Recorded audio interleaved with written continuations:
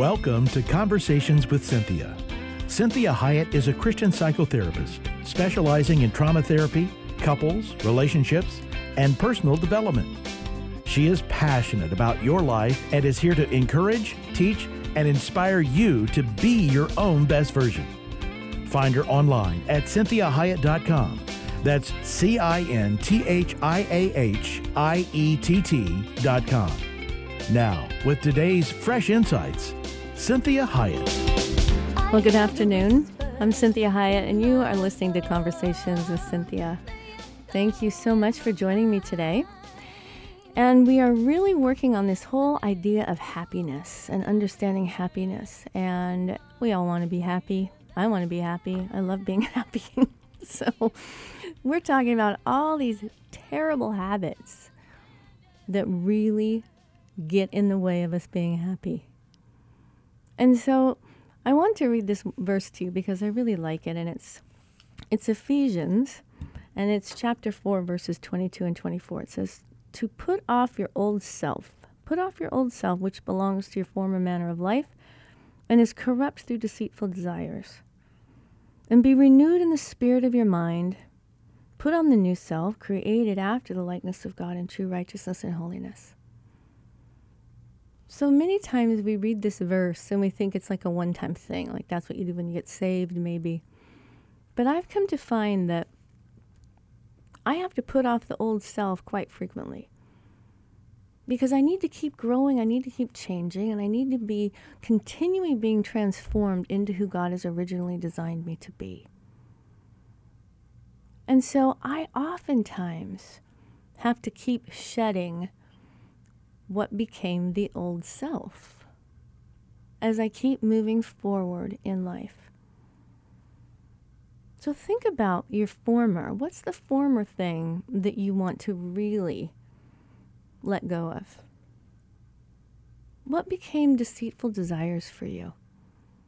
Many times what happens is we start out with something that probably is a really good idea. Maybe we have righteous motives.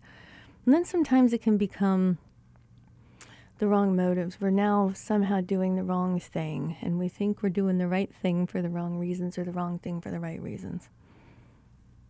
So we want to make sure that we are willing to take risk. And that's this next one, this next habit that will get in the way of your happiness is if you are risk aversive, if you are unwilling to take risks. See, life is inherently risky.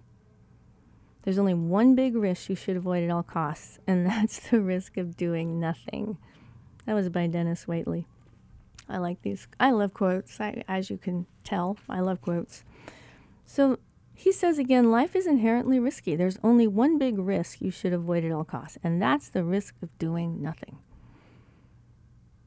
We don't want to be so afraid. We don't want to be ruled by fear. We want to be willing to make mistakes. And this doesn't mean that we're taking risks that are unhealthy, unnatural, sinful, whatever that is. It means that if we don't risk, then what do we gain? We gain nothing. Think of the risk that Jesus took when he came here. He risked everything on our behalf. So you want to be careful about what you think you value, because many times we get that upside down because we won't risk what we value. And we have to assess that sometimes of saying, what is the value here that I am unwilling to let go of this? I'm unwilling to take a different risk. I'm unwilling to adjust it. And so you want to ask yourself, what in this world has true value? Things come and go. What's of true value? And so you want to ask yourself, would you risk your happiness in order to stay safe? Would you risk your dreams in order to have certainty? Would you risk your passions for your comfort zone? Would you rather have familiar discomfort or unfamiliar possibilities?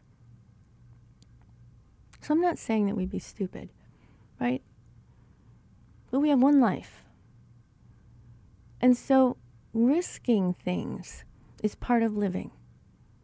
If you're not willing to take chances, if you're not willing to step outside your comfort zone, and this doesn't have to always be physical. This might be, being willing to be open to new ideas. This might be saying, you know what? I'm going to try that relationship with this person. It's a risk. I could get really hurt. But I need to risk. I need to try. So value what happiness really is for you and make sure that you're not squandering it and getting less and less and less happiness because you're so unwilling to take chances and risk. That's what makes us feel alive. How about this? Not being our real self, censoring our self-expression. How many of us don't take that risk? So this is the next habit that we're going to break. And that's censoring everything about us so that we're not even authentic anymore. It's keeping your authentic voice locked inside, now for whatever reason. But what you want to think about is, why am I doing that? Where's the fear? Am I afraid I'm going to be rejected? I won't be liked? Someone will judge me? Well, we all get that. We all experience that.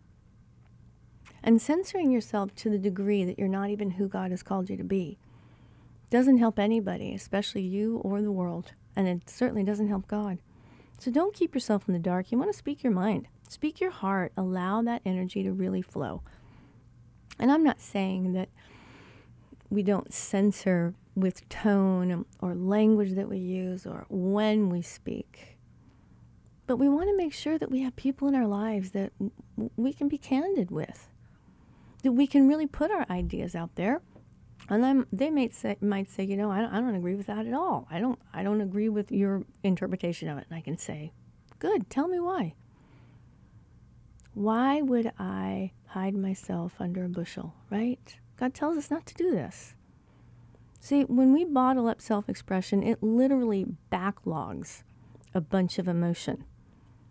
And then it has nowhere to go and no choice but to implode.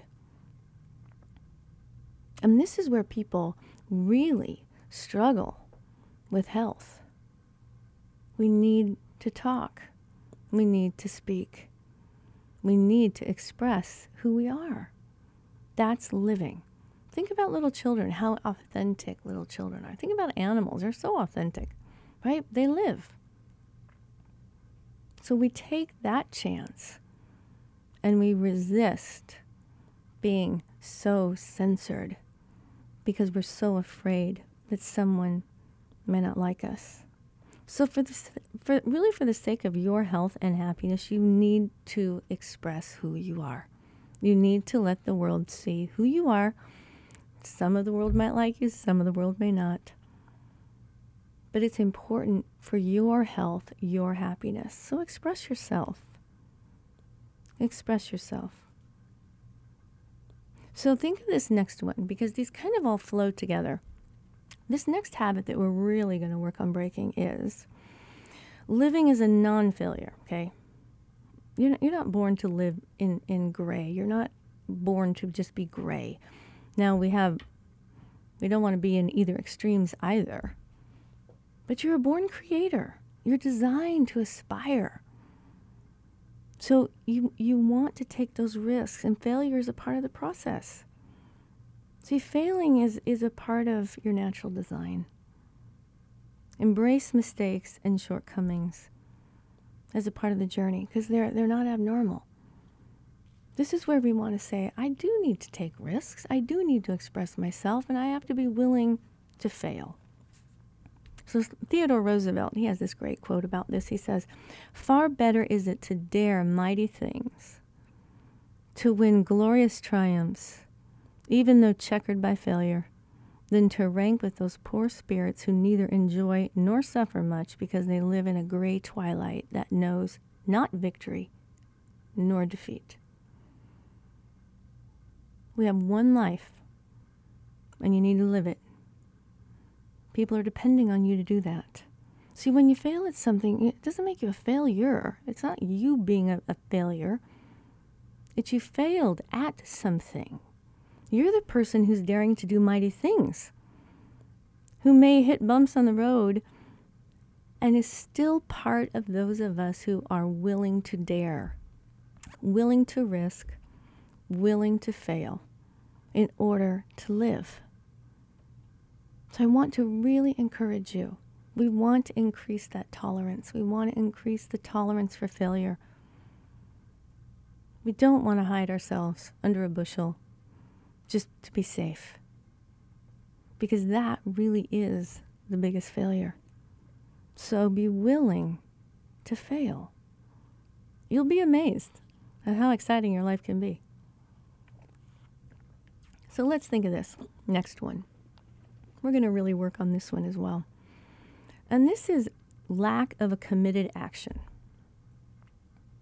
So this is similar, but different. This is all part of you being who God has called you to be. So inaction is the death of all dreams, right? Magical things happen in your life, not because of big leaps, but sometimes from really seemingly insignificant steps that add up over time.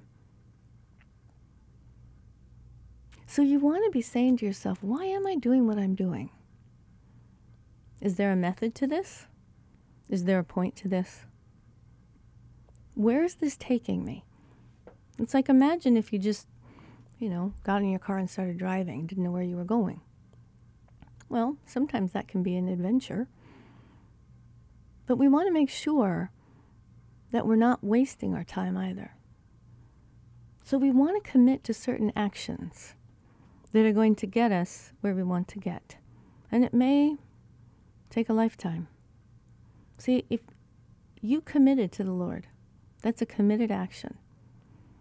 Now we have to walk that out. We have to walk that commitment out.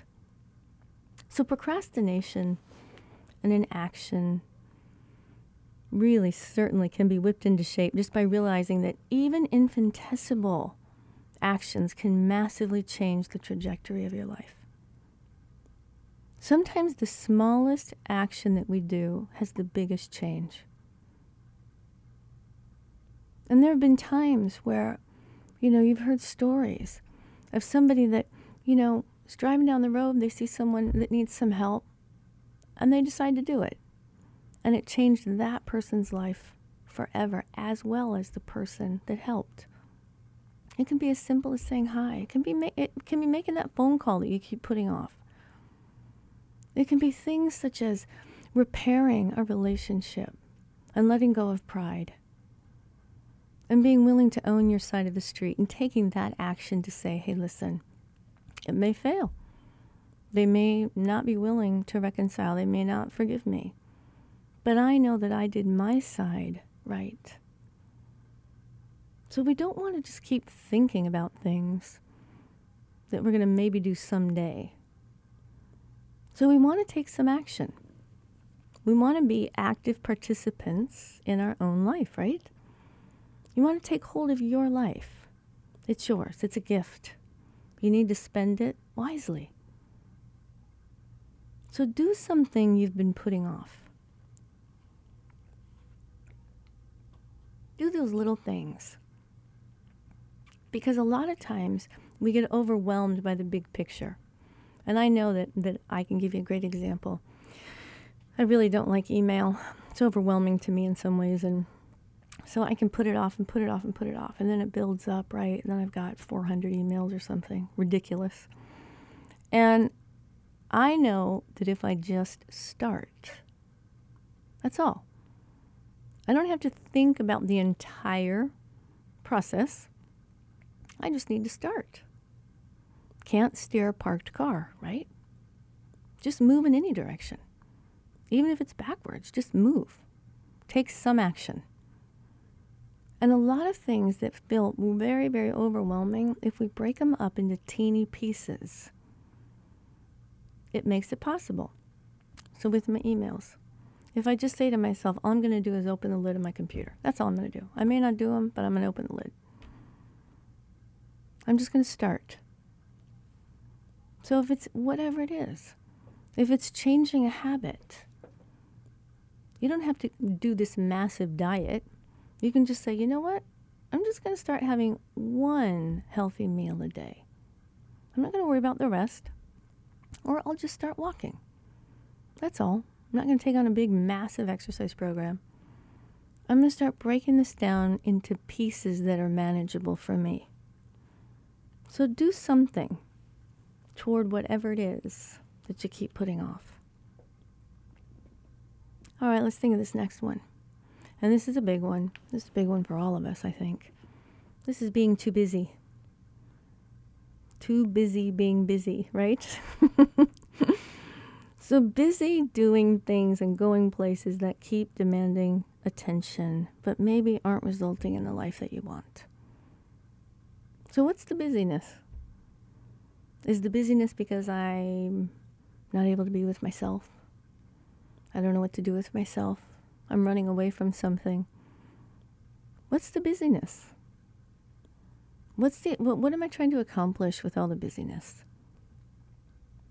So that doesn't mean that we're not having a life. It means, what's the busyness? If you don't like some aspect of your life and you're not, reprioritizing your time and effort in order to make the changes, then you can surely expect to keep getting the same results, right? Keep doing what you're doing and get the same results. So it's the same thing about, stop putting everything off. It's this, what action do I need to take? What committed action can I do to help my life overall work better? Because we can find even a little teeny bit of time in our day to start a process of change. And you'll find that time when it's important enough to you. See, we don't change until we really want to change. We can have this desire, we can have an idea, we can talk about it a lot, but it's putting it into action. And so sometimes the action we need to put in is to stop being so active in busyness and just filling up time. So get clear on your values. Get clear on what needs to change, and then go about creating the space to do it. And that might mean writing it down. That might mean talking to somebody about it and saying, hey, can you just check in with me on this? Because I'm really trying to make this change. And, if you just kind of checked with me about how I'm doing on it, that would help me. Maybe you need to see a therapist. Maybe you need to get a life coach. Whatever it might be, this is how you value you. This is how you value your own life. This is how you honor God. Because Jesus was not busy. It's really amazing. He really was not a busy person. He was very accomplished. He got so much done down here. But he wasn't running around being busy. So get clear on what your values are. How do you really want to spend your life? And make sure that you allocate time for the change. Set time aside, whether to talk to somebody, write about it, pray about it, research it, whatever it is, the change that needs to be made in order to stop filling up time with just busy stuff. So we're coming to the end here of all these habits that we are going to break, and there were quite a few. So this next one is really, really important, and this is anticipate problems. Anticipate it. Because problems are always going to be here. We live in a very, very imperfect world. So we don't want to see the glass as half empty when you walk through your daily life and being on high alert for all kinds of problems and watching out. What we do want to do, though, is recognize that they will happen. And I need to not be shocked and surprised every time they do. And I need to truly anticipate that I'm going to set this action into motion, and probably I'm going to have some problems as I try to make that change. And I need to anticipate that. Now, I may not be able to anticipate every problem I have, but I need to not be in the black or white in this area and say, well, if I have one problem, then I'm going to quit. I guess I'm not going to be able to make the change. See, our brains are hardwired to look for evidence to support our perspective on the world. And we talked about that. The thalamus in your brain, it kind of disseminates all this information throughout your brain, and it really looks for information to really reinforce what your perspective is. So if your perspective of the world is that it's a scary, bad, horrible place, your brain will find the information to justify that. So if your perspective is that I never accomplish anything, or I fail too often, or I'm too embarrassed to try because I don't want to fail, then your brain will help you find ways to not fail. The problem is, that's the greatest failure. So think about how you are perceiving your world, and if that's the one change that maybe needs to happen. Maybe you need to change your perspective. Maybe you need to practice positivity. And we started out this whole entire series here on happiness, saying that 50% of happiness is genetically hardwired. 40%, right? 40% is your choices. 10% is your actual circumstances. And so a very small percentage of your happiness is whatever happens here in the world. And I gave you that example of the family that I saw in the middle of the summer with their 3 little children waiting for the bus. And they had no shade. It's the middle of the summer in Phoenix. And they're laughing and hugging. The husband's kissing her and the kids are playing. It was fascinating. Their circumstances would be such that most people would be very unhappy. And instead, they were happy. So anticipate miracles. See what happens.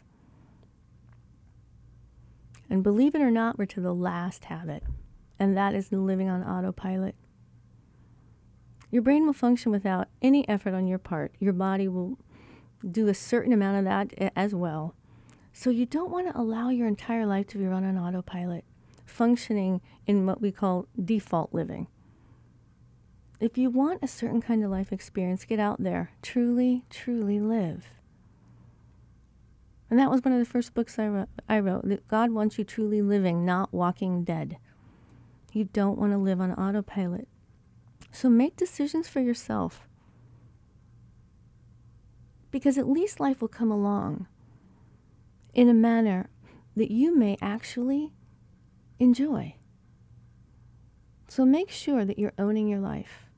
Make sure that you honor God by owning your life and living it well. See, God is entrusting you to take care of you. Take care of you. You are of great value, great value. God bless you today. And enjoy being happy. Find a way. Do these things. Break these habits. And increase the happiness quotient in your life. So I'll talk to you tomorrow. Have a great day. Thanks, Jeremy, for all your work. What a great producer I have.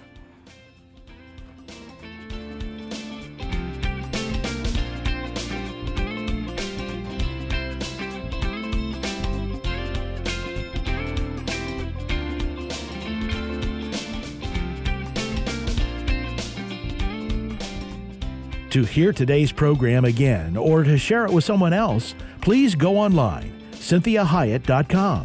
That's CynthiaHiett.com. Conversations with Cynthia is heard daily at 3 p.m. and 12 noon every Sunday on Faith Talk 1360 KPXQ. Follow Cynthia on Facebook, Twitter, Instagram, and LinkedIn at Cynthia Hiett. Until next time, remember, be your own best version.